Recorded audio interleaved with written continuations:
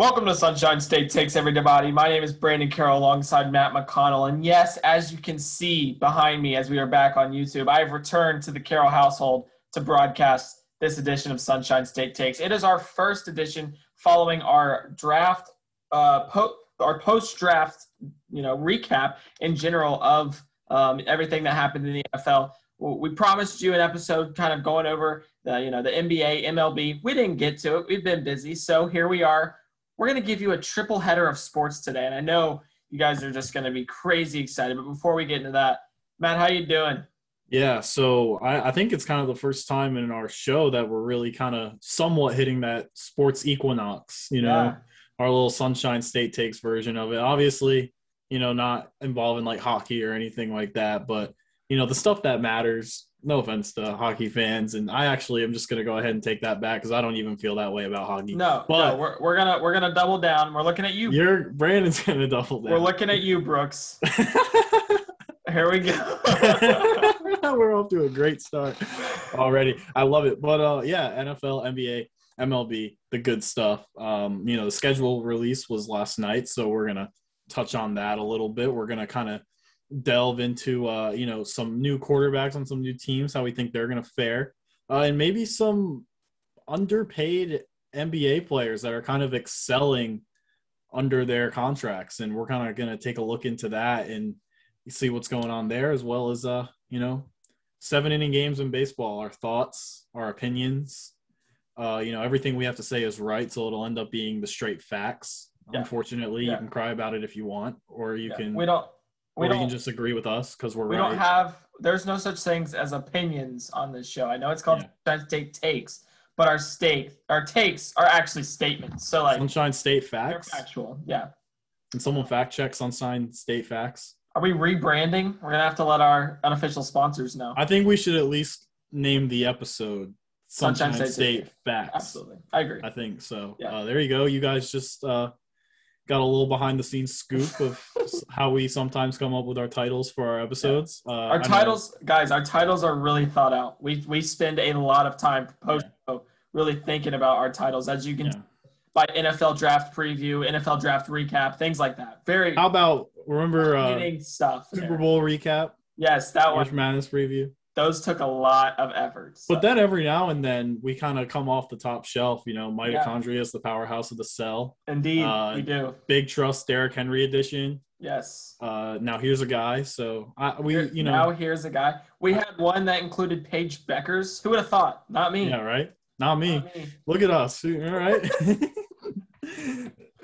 I'm glad to be back. It's gonna be a fun episode. I think we're just letting out all the emotions, and I think we should roll that intro music without further ado because it's only gonna get better.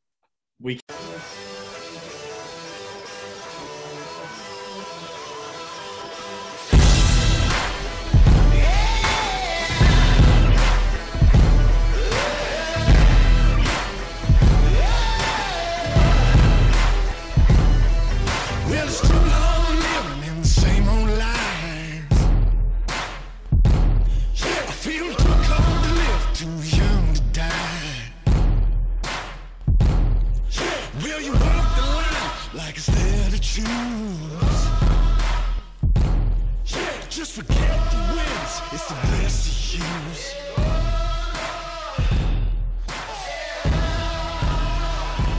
Won't you follow me into the jungle? There ain't no God on my streets in the heart of the jungle. Won't you follow me into the jungle?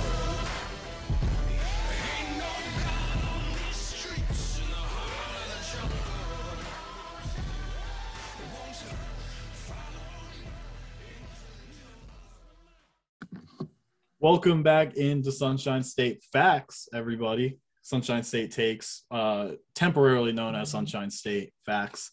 For this episode, once again, for this episode. Going forward, actually. But what's constant for all the episodes is your hosts, Matt McConnell alongside Brandon Carroll. That's the way it'll always be.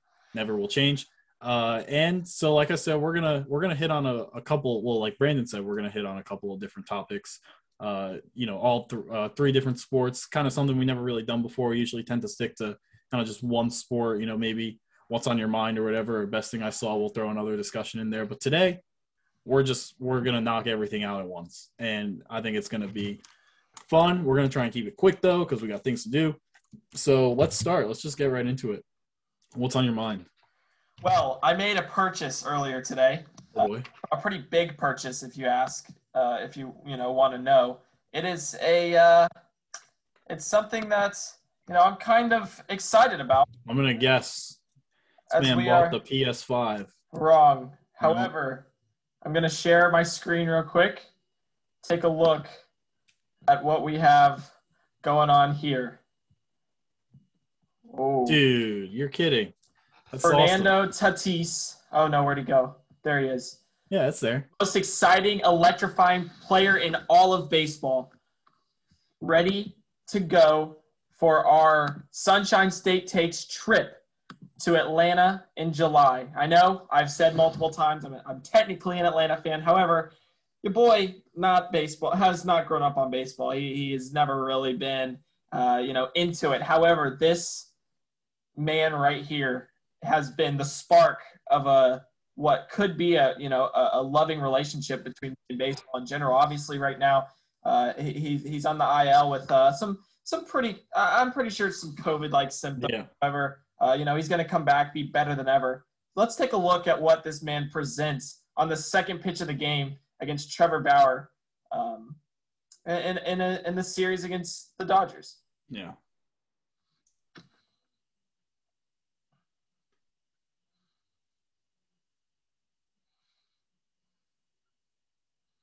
Yeah, I mean, it's really fun to watch what he does at the plate. There's just not any other way to put it. He's electrifying. He's got great power. He gets all of the barrel on the bat. He's got good mechanics in the box, and when it comes to on the bases, he's got the smarts. He's got the wits. He can steal. He's had a few errors in the field, but what he lacks in defense, I feel like he makes up for with his bat. And, we can't completely let him off the hook in regards of what can sometimes be some inconsistent defense. But, with the pitching staff that the Padres have and the offensive firepower that they have, there are just so many other aspects to that team that allow them to excel. And, and really a big part of it is what he's able to do at the plate. And you read the title of that video, 5 home runs in that Dodgers series. Yeah. Like it was just absolutely absurd at the rate he was hitting home runs, and then off a pretty good pitching staff too. So off one of the best pitching staffs in all of baseball. One of the best. Clayton Kershaw, he got 2. I'm pretty sure he got 2 in that game against Trevor Bauer. Yeah. Both of which were regarded as some of the best pitchers in all of the MLB continue to be so this year. So yeah, I think they went up series too, if I remember correctly. Yeah. They've had 2 series against the Dodgers so far. Yeah. One of them they lost 2 out of 3, and then the other they took 2 out of 3, I believe, including that 7-1 comeback victory that went into extras. So the Padres they're off to a good start, like we expected. Certainly taking advantage of this kind of slow start that the Dodgers have been having. Little uncharacteristic losing streaks in there for the LA Dodgers. You're not really used to seeing them lose any more than like 3-4 games at a time. And it'll be interesting to see how the rest of the Dodgers season goes. With Dustin May out for the season, that's a huge blow for them. But the Dodgers, they still have the offensive firepower and still have the pitching outside of May, where they're still going to be a very dangerous team. It's just really crazy that between the Dodgers and Padres, one of those teams is going to be a wild card team in a position where they could be one and done. Yeah. So, that's part of what makes baseball so exciting. And a lot of people don't realize this, but every game really does count. Yeah. And they add up. It kind of doesn't really settle in till like June, late June, early July. But you go on a stretch where you lose like 7 out of 10, and you go from 35 and 30 to 37 or 33 and 37 within 10 days, and it's like, what just happened? you know? Yeah. It's a sport where you can lose it all in a snap of a finger. So, when those two teams meet up, it's going to be really important. And for the Padres to take a game where they were down 7-1, those are the kind of things that allow a good team to separate. Absolutely. I've been impressed with – I've been a little disappointed in the Dodgers, but given the injuries of the Padres and, the COVID issues they've been going through, I've been impressed with how they've started the season. Yeah, definitely. And, you're mentioning the shortcomings of Tatis in the field. However, he makes up for it by his blatant disregard for the unwritten rules, the dumb unwritten rules of baseball. I mean, if I don't see a bat flip after he nukes one, past 400, I'm going to be pretty upset. I say so. If I don't see some excitement, some celebration, some just complete what many might deem disrespect towards the game, I'm going to leave there pretty upset. And it's and I really don't care. So yeah, and while we're on the topic, that is a Sunshine State fact right there. Yeah, no, 100%. Unwritten rules of baseball are just dumb. So take that as you will. Stupid. No, and I think a lot of people, we have a much younger audience. I think everyone that listens would agree with that statement. While we're on the topic of baseball, before we move on to what's on my mind, I just want to say the Brewers have a pitcher named Corbin Burns who has been nothing short of excellent to start the season. He now has a K to walk ratio of 52-0. Talk about just having an excellent feel for the strike zone and great command over your pitches. I mean, there are a lot of good pitchers in baseball, a lot of dominant guys, DeGrom, Bieber, Trevor Bauer, Garrett Cole, just lots of stud aces that are rightfully so. And, the best pitcher in the game discussion. And as Corbin Burns just continues to deal start after start, his name is already in that list, but I think he has a good chance, maybe to go. And then, the top pitchers in baseball is a really, subjective list. But I think Corbin Burns, whether you view him as a top 5 or a top 3, there's still room for him to climb up the ranks, which is saying a lot, given the other great pitchers in baseball and what he's been able to do to stay on par with them. So absolutely. That was just a little player shout out that I wanted to give since we were on the topic of baseball. Yeah. And I'm not normally one that wants to dive deep into the baseball realm. However, I have something to add on to the spectacular pitching that has been going on. Garrett Cole has been on fire recently. Yeah. He hasn't had a walk since April 12th. It's been over a month. He has 78 strikeouts and 3 walks on the year, and a career best of 26 strikeouts without a walk. He is playing out of his mind right now. And it's incredible to watch. He's good. Not better than DeGrom, but he's good. Well, one of them's playing right now. One of them's on the field right now. Yeah. I think DeGrom is on the 10-day, kind of more for precautionary reasons than anything. I'm just. I know you are. And it is valid. At the end of the day, you gotta play the games. You gotta give the tape in order to be properly ranked. So, and DeGrom has kind of suffered from rainouts and now an injury. A lot of starts left out there. Yeah, that's true. That he hasn't had yet, but he'll be back, and I think the season's just getting started. Obviously it is just getting started, but I think, especially with the slow start of offenses in baseball this year, it's going to pick up and it's going to become more and more exciting by the month. Yeah, no, I 100% agree, and it wasn't to create the divide between the Garrett Cole, Jacob deGrom committees. Each of them, mostly just the New Yorkers that really have their interest for side. It was more or less to point out the incredible streak that Garrett. No, 100%. Of late. I'm just obligated. So as every a Mets time, fan, anytime Cole's name is mentioned, I have to say DeGrom better. It's an obligation as a Mets fan. So, anyways, unless you have any other. No, what's on your mind, dude? What's on your mind? So we were talking about the Browns draft, right? Mm-hmm. We talked about their Anthony Schwartz pick. Their Anthony Schwartz pick specifically, kind of that Swiss Army knife speedster that they can use in a bunch of different ways. He kind of falls into that category with Jarvis and Odell, Yes. a lot of trick play potential. And I don't know if you saw the undrafted free agent that the Browns brought in today. He also fits that category. It's the speedster from UCLA, Demetric Felton. Yeah. He was signed by the Browns today, and it's really what I want to say about it is it's just interesting to me how the Browns have kind of found their type when it comes to skill position players. Those like I said, Swiss Army knives that can really do so many different things. I mean, you saw Felton get a lot of reps at running back and wide receiver. Given the speed of Anthony Schwartz, what they'll be able to do with him.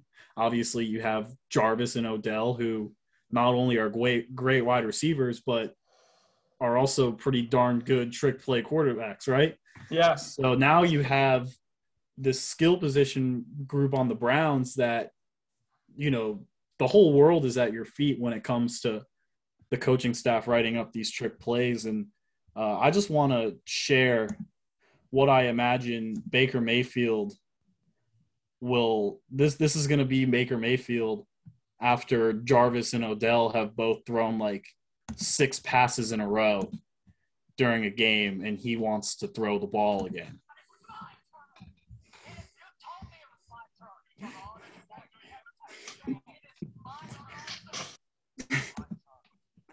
So I think with all that potential to run trick plays and jet sweeps and just get the ball, Brandon's dying over it. It is my turn. It's my turn. You told me that it's my turn. You lost the game. No, that's what he's gonna be telling Yep. Kevin Stefanski. He's gonna be like, Yeah. you said it was my turn. Go make a progressive commercial, Baker. Yeah. Go announce that Hulu has live sports again, Baker. Go lock down the house. Come on. Someone left the gate open. Go get your groceries. That one's probably go. No, I like the book club commercial the best. Have you seen the book club commercials? Really good. Yes. Or the one where it starts raining. He's like, we got to cover up all the seats. Yeah. Man, good stuff. he's the commercial personality of the NFL right now. But anyways, that's it. I just thought is a pretty, and now who knows, just going to be a practice squad guy or if he's down to the roster. You have to imagine that type of versatility get a shot on an NFL roster. Just because you never know. But we'll see what happens. I really, was kind of just thinking about that in the car, thinking like, wow, like Odell can do all these different things. Jarvis can do all these different things. Schwartz can do all these different things. They have a Kareem Hunt and Nick Chubb, probably the best backfield in the NFL. Like, how often is the ball actually going to be in Baker's hands? Yeah. And if it is, they're probably going to try and get it out rather quickly. So, and then I thought about that Skip Bayless video, like, it's my turn. Anyways, that's all I got. So we can get moving on here. Speaking of the NFL schedule, or just the NFL in general, schedule release yesterday. Today was kind of the, everyone was getting off their burning questions of which teams, had the easiest schedule, which team had the toughest schedule, all of which is just complete and utter chaos, considering we have absolutely no idea which teams are going to be good, which teams are going to be bad. So the entire landscape of, sports media right now trying to predict which team is going to have an easy road and which team's going to have a hard road, I think is oddly it's oddly obsessive around this time of year. Obviously, content drives a lot of the industry. I'm one of who would be doing that if I was covering the NFL ranks. However, we're looking at a league that it is over the last 16 of 18 years. They have seen a team that was worst in the division go to first, which is likely going to happen again this year with some of the teams that are coming back healthy. And, it is a legitimate, kind of question mark. Who is going to be good? Who's going to be bad? What do these schedules bring once we get into the season? Obviously, we can look and base it off last year and say, oh, based off last year, this team's going to be, 8-9 when right. reality they, put together some more wins, win those close games, end up going 13-4. It's just there's so many things about this schedule release that, while it looks as if it could be self-evident, it looks as if you could try to find some of these, holes in the schedules that could really predict what these teams bring. It's a crazy time of the year for a lot of people that are trying to, like us in general, that are trying to get off some content. However, what we can do is look at games that we believe are going to be some of the more intriguing ones. So starting with week 1, what is a game from week 1 that you believe is going to be the game to keep your eye on going into the NFL season? For me, it's going to be the New York Jets versus the Carolina Panthers. I mean, I was just very surprised that the NFL wasted no time pitting Sam Darnold against his former team, and it's an intriguing matchup. I mean, if you're a Sam Darnold defender, then you believe that he fell victim to the incompetence of Adam Gase and the Jets coaching staff. And a common example that you will probably pinpoint is that when Ryan Tannehill left Adam Gase, he turned into a rather good quarterback. Maybe not talent-wise, nothing super crazy, but He's a decent. statistically efficient quarterback, Yes. right? Yes. So it's very interesting that Sam Darnold in his first game with his new team where he's supposed to be a heck of a lot better because he's with a new coaching staff. He's gotten away from Adam Gase. And his first test comes against his old team, who, albeit revamped this past offseason, including adding Zach Wilson, who's supposed to be the franchise quarterback with the 2nd overall pick, not to mention some of those moves they've made on defense. So, and the Panthers have also revamped as well. And they'll be getting some guys back who were injured last year. And, obviously Darnold is back with his old friend, Robbie Anderson. So I think it's a bit of a revenge game for that duo. That Darnold and Robbie Anderson are going to want to go out there and have a nice little day of pitch and catch as they blow the brakes off of the New York Jets and send them out of town 0-1, right? So, and also, we're going to get to see Zach Wilson for the first time go up against the, albeit not great, Carolina defense. So, maybe Zach Wilson shows out in his first NFL start. We'll see. I think it's set up to be a very low-key, like high-scoring offensive shootout that some of the more casual NFL fans might not really keep their eye on, but the ones that sit on the couch all Sunday long with Red Zone and then like 6 other TVs with like 6 other games on are going to see like all of that game. And it might end up being the 1 o'clock game that most people have their eyes on when everything is kind of all said and done. Yeah, for sure.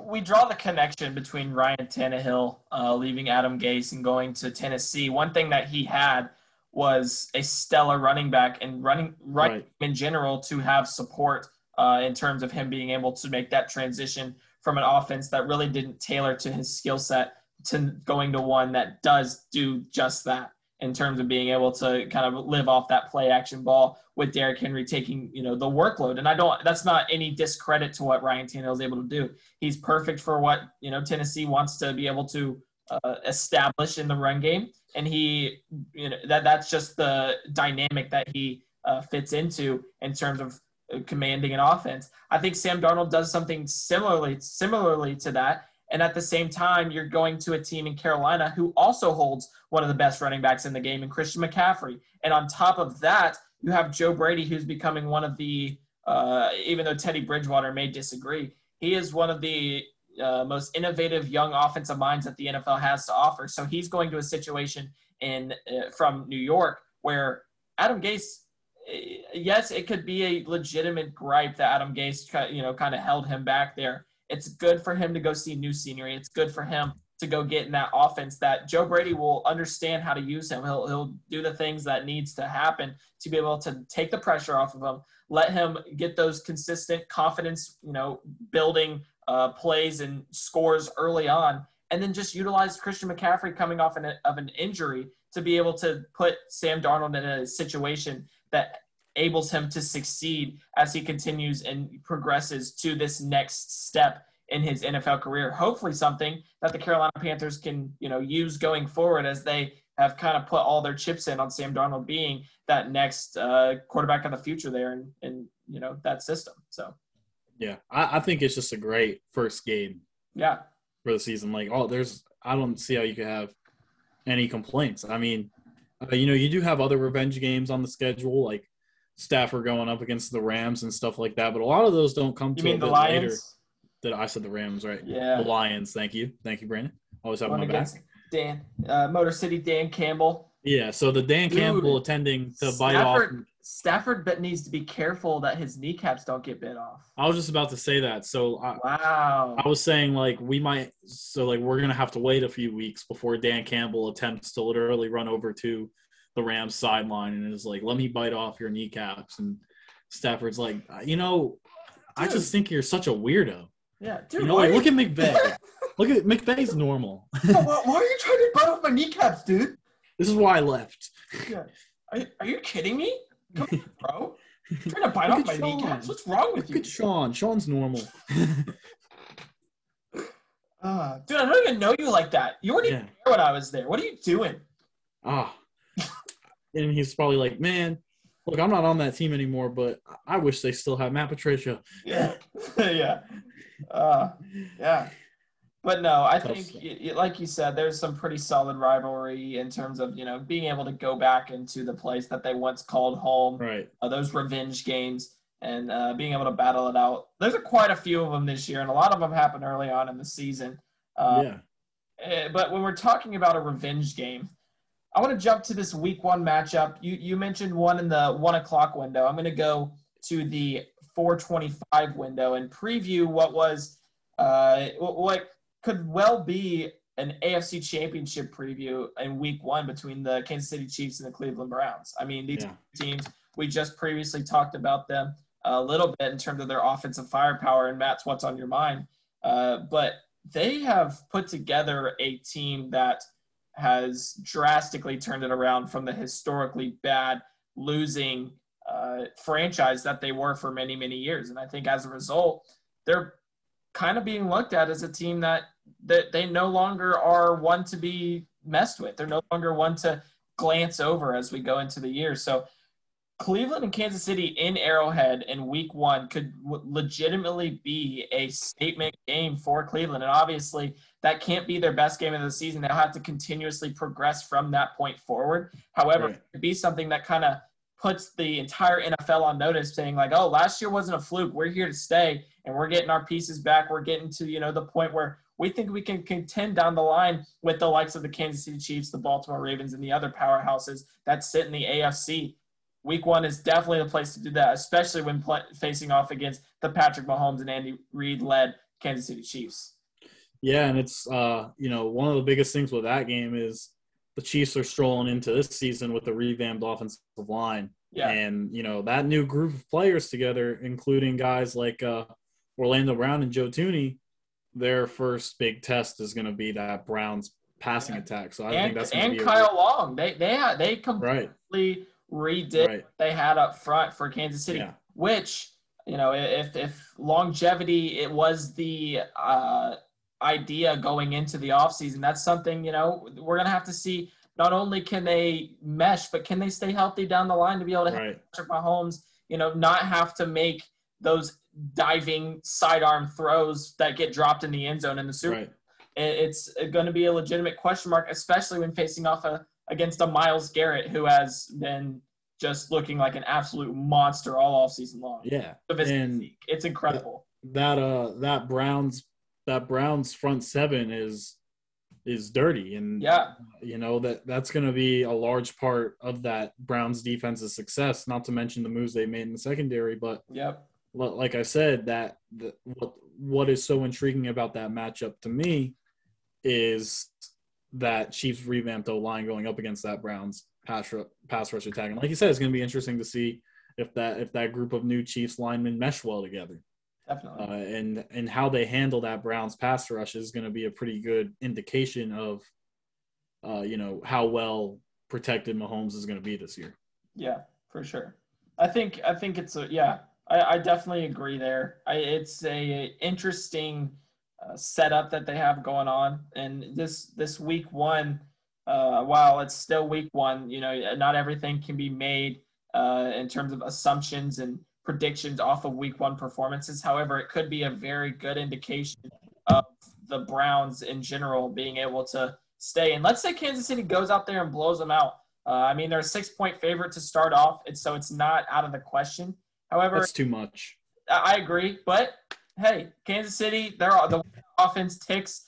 Baker Mayfield comes out in what we will, in what could be a year where he has to kind of let it rip. He has to, be the guy that they drafted him to be, or he could be finding himself in a situation where he doesn't like the 2022 version of the Cleveland Browns. So it's going to be an interesting setup and just game overall. However, there's a lot to prove on both sides. So it's a matchup that I will definitely be watching for when I have my 6 TVs and Red Zone going on my iPad. So yeah, no, 100%. I mean, it's the biggest season ever. So yes, it's going to require a bigger focus. Did you see the schedule release for the Broncos? Did you see how they did it with Peyton Manning? Who was the one? No, I didn't see theirs. Okay, I saw the Giants did like Fortnite, and the Chargers did the Pop-Tarts. Chargers did the Pop-Tarts. That was good. But Frosted Strawberry is what they called the Patriots. And they called they had a TikTok flavored one. Yeah, Talk Tarts. That was funny. I would eat the Talk Tarts personally. Where can I buy them? Yeah, but it was just they had who was the ranch? Someone was like ranch flavored and stuff. It's like they're just making some crazy ones up. However, it's Peyton Manning was going through and he was kind of talking about he was like beat them because he beat every NFL team in the entire he won against all 2 teams throughout his entire career. Yeah. So he's like, beat them, destroyed them, and then it pops up at the schedule and the Jets are third. I'm like, that's funny. But overall, what I was going to say there is he was like, 17 games. Can you imagine the numbers that we'd have put up in 17 games as he's polishing the 50 in terms of like the Super Bowl trophy? Right. I thought that was really funny. I think you cut out a little bit, but I think you were asking who the ranch dressing was. Yes. For the Chargers. I don't entirely remember. I want to say it was the Eagles though, but I think I'm wrong. I think that makes sense. I'm gonna try and find it because I want to. Now that you mentioned it, I want to know. Yeah, it would make a lot of sense if it was the Bengals were cement flavor. That's yeah. Did you see this one? What they did? Yeah, for the Eagles were ranch dressing. The Eagles were ranch for the Chiefs. They just posted a picture of a Pop-Tart with ketchup on it. Yeah. They're just so cold. Another funny one was the Raven with the Pop-Tart in its mouth. Yeah. That was good. About the Giants being Facebook. Yeah. They nailed it. Good stuff. That social media guy needs a raise. I agree. But anyways, so that's week 1. Yeah. How about a primetime game? And now I know you got a load of Thursday night games, Monday night games, Sunday night games, Thanksgiving, opening night. But Brandon, I'm going to ask you to pick one primetime game this season that really intrigues you. So I was looking through and, finding – okay, so as a Jaguars fan, I'm kind of upset that we didn't get a Sunday night game with the – I agree. As a non-Jaguars fan. With the appear they're like – supporter. They're like your second team. Yeah.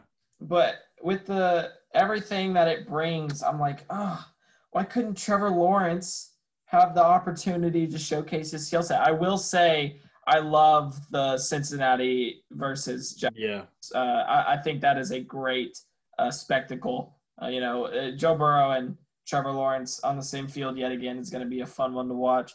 If I had to pick right now, it would have to be what – so I know you're going to be like, again, he's going with the same. It's going to be the Chiefs and Bills in week 5. I know. Yeah. I know. I just wasn't blown away by the, primetime games. Hopefully they, kind of change as the season goes on and they look to be, a bit better. Maybe this Rams 49ers game in week 10 could shape up to be something if both teams get back to being the teams that they have been in the past.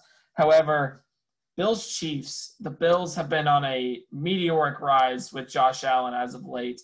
They continue to get, just further than they did the previous season, continue being a little bit better. Is this the year that they're finally able to get over that hump, well, we're going to get a bit of an outlook similar to what we're going to get for the Browns in Week 5. And they're going to have to do it in Arrowhead in primetime in a game that really is going to mean a lot. And even though it's early on in the year, I'm going to have to go with that game right there. Can Josh Allen, continue his success that he's seen since making that big turn in, his rookie and sophomore years? Is he going to kind of take a step back to being that mediocre quarterback that many thought he would turn out to be when he came out of the draft? There's a lot of question marks, and because of that, that's another prove-it game. And I just feel like the Chiefs, being the king of the hill as they are, despite losing the Super Bowl, it is a big, anytime they play in primetime, it's going to be watched. You're going to have this team has a chance to take down the big, bad, almighty Chiefs. Can they do it? Because a lot of the time, doing that catapults them to that, that they're immediately taken from, okay, they have a chance, to, okay, they're a legitimate contender. And beating that team elevates them to that point. So Browns, Bills, whoever it is, beating the Chiefs, not something easy to do, but it does earn you respect when it happens. Yeah, and it's also worth noting that when the Bills took their kind of forward step last year, the Chiefs still really had their number in both of the games. The Week 6 game that ended up getting moved to a Monday because of COVID, and the AFC Championship, the Chiefs won both pretty handedly. So it is a bit of a I don't want to say a prove-it game because we know that the Bills are going to be stellar next year. But, you're one of these up-and-coming teams in the AFC, but can you take down the Chiefs on the road in Arrowhead early in the season? It's going to be one of those games that when seeding is being decided later in the season, that's going to be a game right there that could hold a lot of weight. Two teams looking for the number one seed, that head-to-head. If the Chiefs win that game, I don't see the Chiefs losing very many games. I don't see the Bills losing very many games either. So that's why that's a really important game, because that loss, whether it's the Chiefs that lose or the Bills that lose that game, that's going to be like one of at most 3 losses for either team. So it's a really important early season game. For me, a primetime game that I'm really interested in. Okay, a primetime game that I'm really interested in. It's a Thursday night game, and it's going to be the Packers and Cardinals in Week 8, I believe. And the Packers and Cardinals have played some really good games against each other, especially in the playoffs. And now with Kyler Murray, kind of the guy, Packers have gone up against the Kurt Warner Cardinals in the playoffs. They've gone up against the Carson Palmer Cardinals in the playoffs. And now this isn't a playoff game, but this is really potentially Aaron Rodgers and the Packers' first look at the Kyler Murray Cardinals, who have made some, pretty interesting additions over the offseason and are looking to be a noisemaker in the NFC this year. So I'm looking forward to that game. Just given the history of the two franchises and the games that they've played against each other, I think that Thursday night matchup is shaping up to be a high-scoring showdown in the desert. Yeah, definitely. I think that's another solid, game that is there's a lot that is on the line there. What Packers team are we going to get, however? Is it right Rodgers-led Packers team? Is it a boat-led Packers team? Are we going to get to see Blake Bortles in primetime? Yeah, the boat. Yeah, I'll tell you what. Blake Bortles in primetime is a sight to see, ladies and gentlemen. He's going to need to use those extra phone chargers he keeps in his nightstand to give himself some energy for his starting run. Do you know what I'm referring to? Yes. Have you seen that interview that aired? What do you do when you first wake up in the morning? I don't know, probably piss. I like when she's like, what would you do if you weren't playing football? Probably working construction. Ripping cigs. It's so good. Funny. Yeah. So good. Very funny. But yeah, so some intriguing primetime matchups. Now let's round out this schedule talk very quickly, kind of just to give some fan perspective. What's a Jags game? I know you said the Bengals Thursday night game. I think that's what I got to go with. That's what you got to go with. Yeah, Yeah. it's the Week 4 matchup, late September against the Bengals. We're going to see Trevor Lawrence, his first action under the lights against Joe Burrow, who consistently was a stud last year before he got hurt. It's just a matchup that brings a lot of excitement all the way around from a perspective of NFL fans, because I think a lot of people are seeing both franchises as having a possible, program-altering turn with the franchise quarterbacks that they have in place right now. So this could be, given what, how each roster shakes out, this could be a high-scoring affair on Thursday night, because the Jaguars are going to emphasize offense with Urban Meyer. A lot of speed's going to go on the field. The Bengals as well are going to emphasize offense with the, pieces that they've put in place for Joe Burrow to utilize: Jamar Chase, T. Higgins, Tyler Boyd, as well as Joe Mixon in the backfield. So it's going to be an interesting setup in terms of there's a potential that a lot of points are scored here. So not only are we going to get an exciting matchup from a Jaguars and Bengals fan perspective, but if you normally see the Jaguars on Thursday night and you say, "Oh, I don't want to watch this. This is the Jaguars." If you normally this time you have to. If you normally see the Bengals on Thursday night, you're like, "Oh, I'm not watching Cincinnati." Let's turn it on if you're a fan of offense. Yeah. I think that this could be a legitimate, it could be a legitimate, high-scoring, entertaining affair. And I think the placement of the game is good too. Week 4, I don't think either team is going to make the playoffs this year, but maybe one of them is 2-1 heading into the game, and it's still at the point where both of them are technically in it just because of how early it is in the season, and because of it, it's going to be a fun early season matchup between two up and coming quarterbacks. So I think that's a good one. Now I'm going to get into the Patriots and hold on. Did you say a team might be 2-1 going in? I don't know. No. Listen. The Jaguars play the Texans, Broncos, and Cardinals weeks 1 through 3. That's 3 wins right there. You think they beat the Cardinals? The Titans, beat the Dolphins. 2-game skid against the Seahawks and Bills. Colts, 49ers, Falcons, win all 3 of them. Rams, Titans, losses. Texans, Jets, Patriots, Colts, all wins. Here we go. 13-4, year 1. Playoffs, baby. It's going to mark it down. No, I'm kidding. I'm 100% kidding. But do you because I think there is Texans, a legitimate Broncos, shot. Cardinals? Yeah, I think there is a shot that they could be 2-1. I'm not kidding.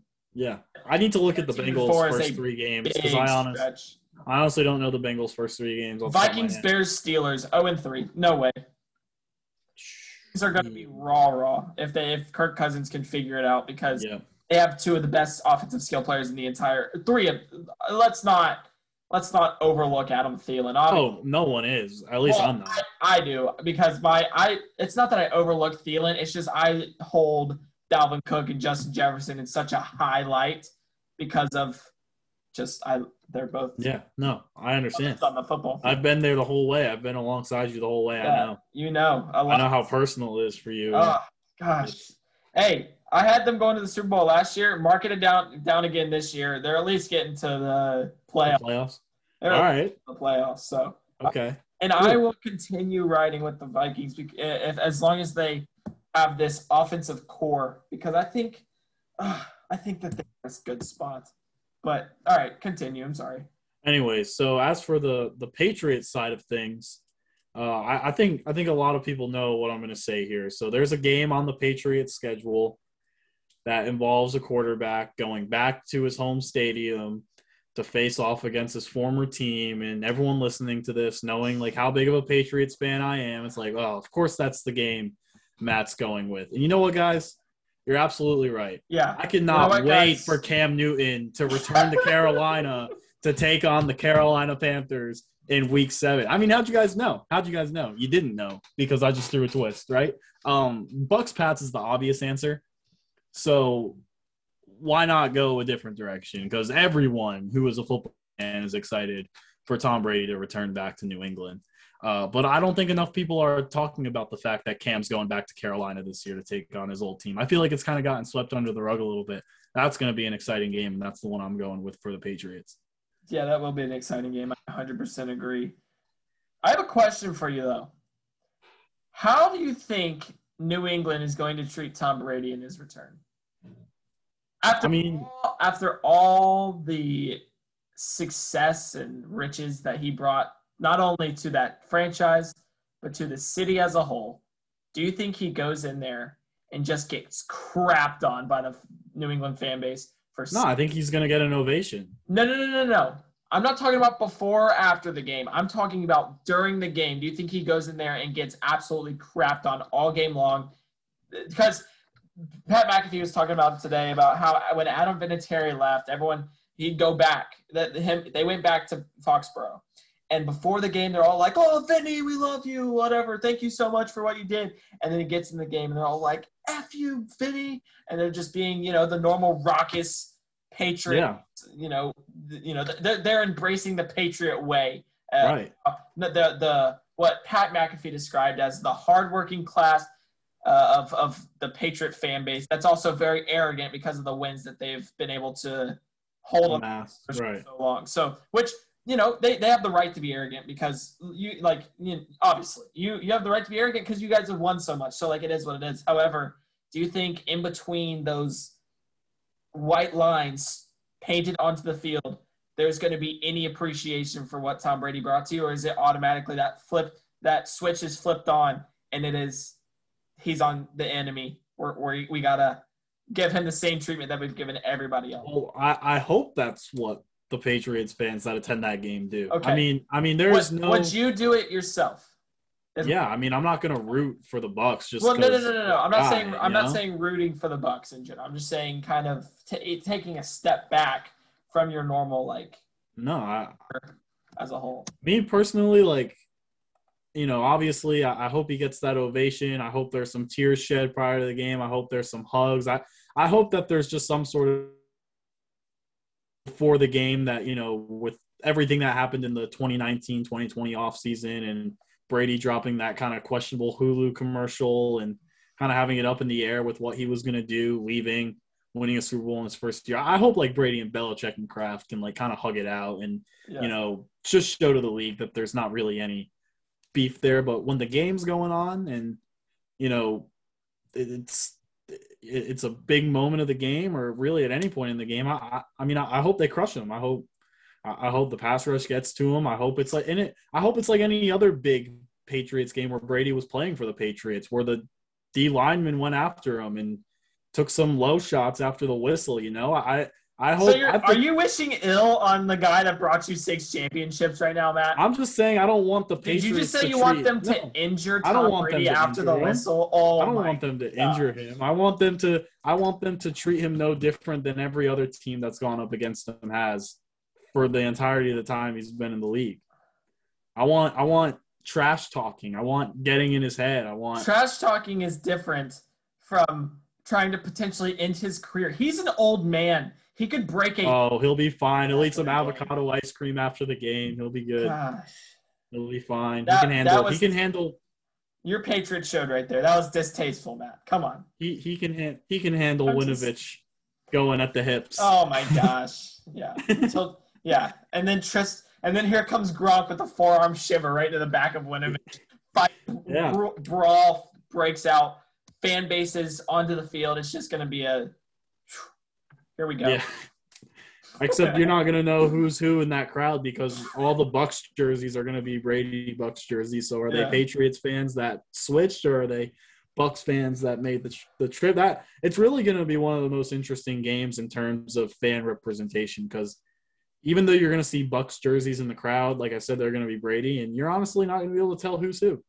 Yeah. So, but no, I wish no ill will upon Tom Brady. Other than I hope the Bucs walk out of Gillette on October 3rd with one of these. Gotcha. No. So counterpoint. What do you think the response is to Rob Gronkowski, given the way that he kind of, did the Foxborough a little dirty? He didn't go out Foxborough forever. He went out a little Foxborough in the past. I'll see y'all later. Maybe come back higher. However, it's kind of iffy, that situation that's going on right there. See, now me personally, don't want to say I'd boo him. I mean, Gronk was phenomenal for the Patriots, right? I mean, growing up, Gronk was just like a part of my life for a little bit.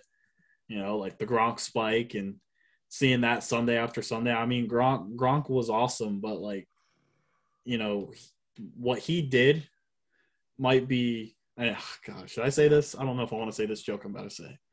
It's not like no, don't say it. Do you know where I was gonna go? Yeah, don't say it. He knew exactly where I was. Don't say it. He knew exactly where I was gonna go with that one. Yeah. I don't know. I mean, Gronk has always been known to just kind of be outlandish and kind of a attention seeker, and the fact that he followed Brady doesn't really surprise me. I mean, that one I'm a bit more hesitant to answer because I don't really know how a lot of other Patriots fans feel about it. At least the masses. I know how some of my close friend Patriot fans feel about it. I know how not so hot. I know how like the 10 Patriots fans that I follow on Twitter feel about it. But like I can't speak for the entire fan base. I think I'll just go as far as to say I'm disappointed, and you know, considering he's on the same team as Brady, I hope he also takes the L. You know. So I have this is the way that I feel like Patriots fans should address any type of situation. WWDPT. What would Dave Portnoy think? Okay. What would Dave Portnoy think? That's a good way of looking at it. Whenever he thinks, I feel like the fan base follows. They all just kind of mesh their ideas together into a nice uniform, and it's all Dave Portnoy at the beginning leading the tribe. Yes and no. I mean, most things, yes, but Portnoy also like he has some outlandish takes.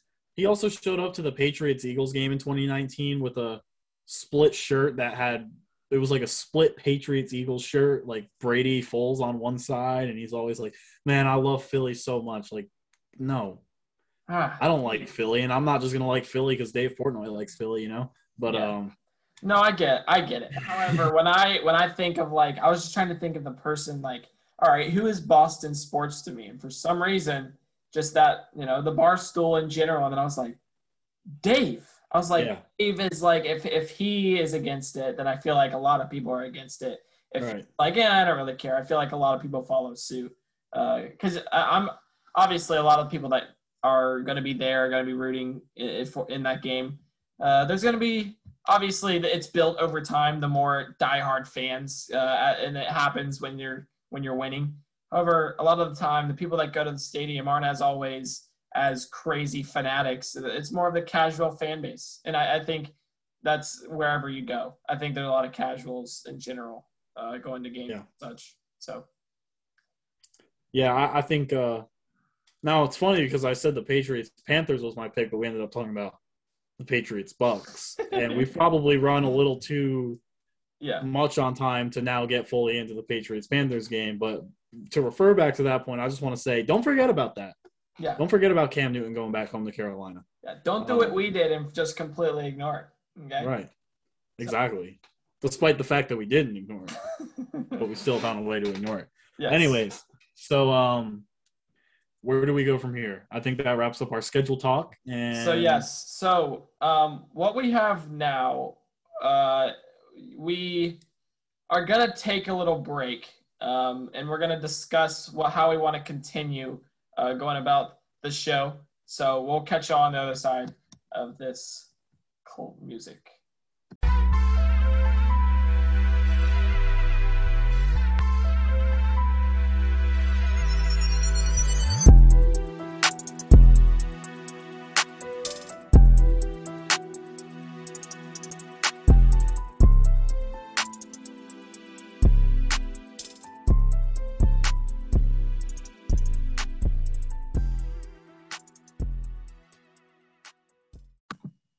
Welcome back to Sunshine State Takes. We took a little quick break to discuss how we're going to divvy up the rest of this, our discussion for the day. We decided that the Sunshine State Taker mailbag inauguration was going to be put in its own episode. So if you guys are watching and want to go check out some questions that we've been asked from our Sunshine State Takers, go ahead and do that on our YouTube channel. However, to kind of wrap up today's show, as we've talked about the schedule release in general, Matt, what's the best thing that you saw today? So this is actually from yesterday, May 12th. So the Mets, they're on a 7-game win streak. They're now 18-13, first place in the NL East. Yesterday was a big game against the Orioles. Former Mets pitcher Matt Harvey made his return to Citi Field for the first time since when he pitched there, I believe, when he got released in 2018. And the Mets gave him a nice, big welcome home to New York. First off, respect through the roof for Matt Harvey. They gave him a standing ovation. He had a very emotional press conference. And, it's just one of those things that made you look back on what could have been. Because Harvey, if you're ever talking about a baseball what if, it's Matt Harvey. And, I'm a firm believer that I attended the last good game Harvey ever pitched, and it was Game 5 of the 2015 World Series, where he went 8 scoreless innings, 9 strikeouts, just utter dominance until he got into some trouble and they ended up blowing the game. But anyways, let's take a look at the warm welcome the Mets gave Matt Harvey yesterday in his return to New York. So there's Pete Alonso on third base. Dom Smith had just had a single. Kevin Pillar rips one to the wall, and the Orioles can't come up with the catch. It bounces up. 2-run triple, hard hit off of Matt Harvey, and the Mets put some runs on the board right there. Not really contested throw at third. Just beautiful. Got the whole barrel on the bat. Nice sunglasses. And then Jose Peraza finds it, gets it through the hole, scores another run. So the Mets hit him around a little bit, right? It's love Matt Harvey, but I'm not really surprised. And then I do want to highlight this play that Freddie Galvis makes right here.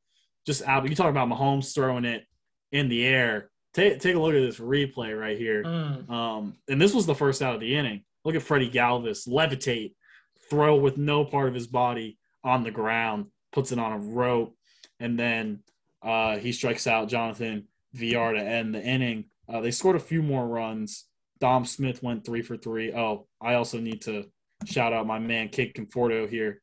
Let's see. Taijuan Walker gives up a pretty hard hit ball, but look at that diving catch by Michael Conforto, who has just been elevating his game defensively in right field, and he's been starting to come into his own a little bit.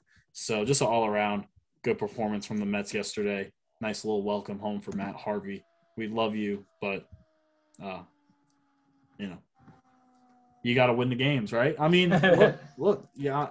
Hey, if you don't want them to talk about it, don't let them hit home runs. Don't let them score. You know what I mean? Right. Exactly. That's how I feel in general about baseball. If you don't want them to have fun, don't let them. Yep. You know what I mean? Hey. No, 100%.